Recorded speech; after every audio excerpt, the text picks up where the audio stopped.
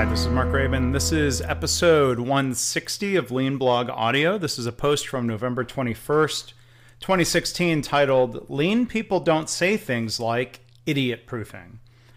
Now, I've long been skeptical of so-called Lean Sigma or Lean Six Sigma. And it's not because I'm against Six Sigma statistical methods, which are, of course, valid and helpful in solving certain difficult problems. But what I don't like is the oft-stated Lean Sigma mantra that says something like, the people say, I think this is not true.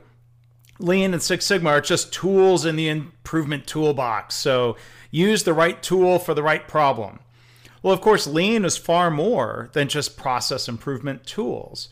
As Toyota people like Jamie Benini would say today, Lean and the Toyota production system are an integrated system that includes technical methods, managerial approaches, philosophy, people development. It's an organizational culture. You can read more in a blog post, an older post that I've linked to, if you go to leanblog.org/audio160.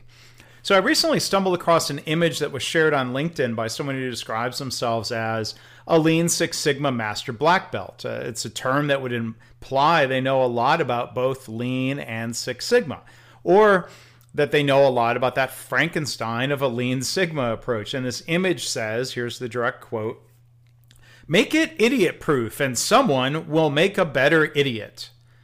And then this person added the text, "It's a waste of time making things idiot-proof as the idiots are so ingenious they will still find a way to break it."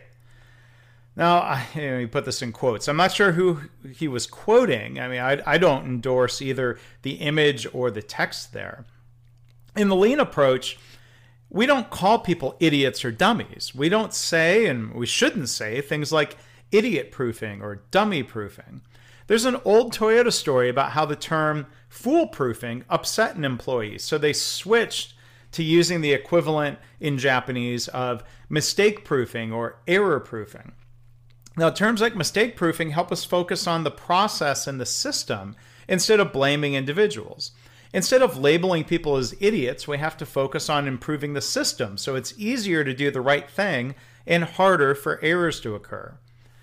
The great book, The Checklist Manifesto by Dr. Atul Gawande, points out the need to improve systems so smart people, like surgeons, don't make errors or have a bad day. Surgeons aren't idiots. Neither are airline pilots, and they use checklists and other systems to prevent errors. Error-proofing is not a waste of time. Employees aren't idiots who are looking for ways to cause problems. We have to be respectful. There's a risk that people using Lean tools from their toolbox don't understand or practice the philosophy of Lean that says, in part, that people want to do quality work and that we should respect them and work together. As this quote from former Toyota executive Gary Convis says, quote, "You respect people, you listen to them, you work together. You don't blame them. Maybe the process was not set up well, so it was easy to make a mistake," end of quote.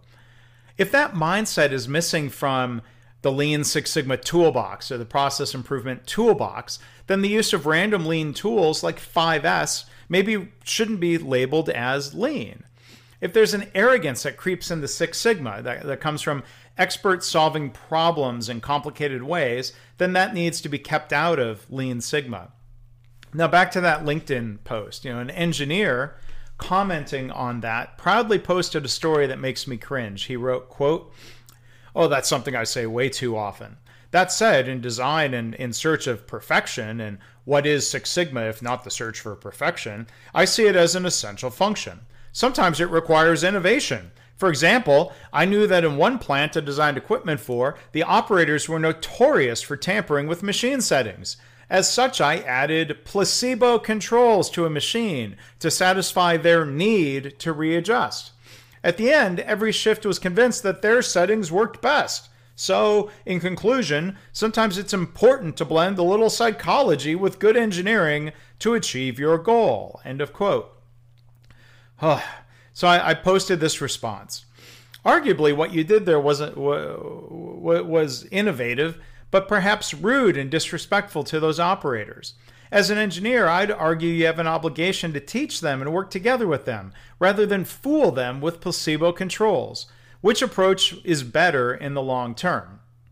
Now, I'll answer my own question, and I'll argue that working with people is better in the long term. Now, that engineer could rationalize why he had to do what he had to do in the short term, and but that engineer thankfully wasn't labeling what he did as lean, but he was basically labeling the workers as idiots.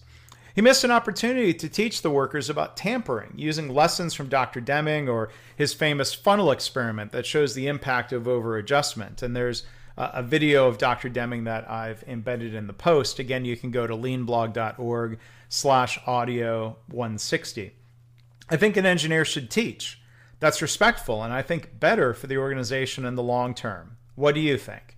If you want to comment, go to the website. Again, it's leanblog.org/audio 160.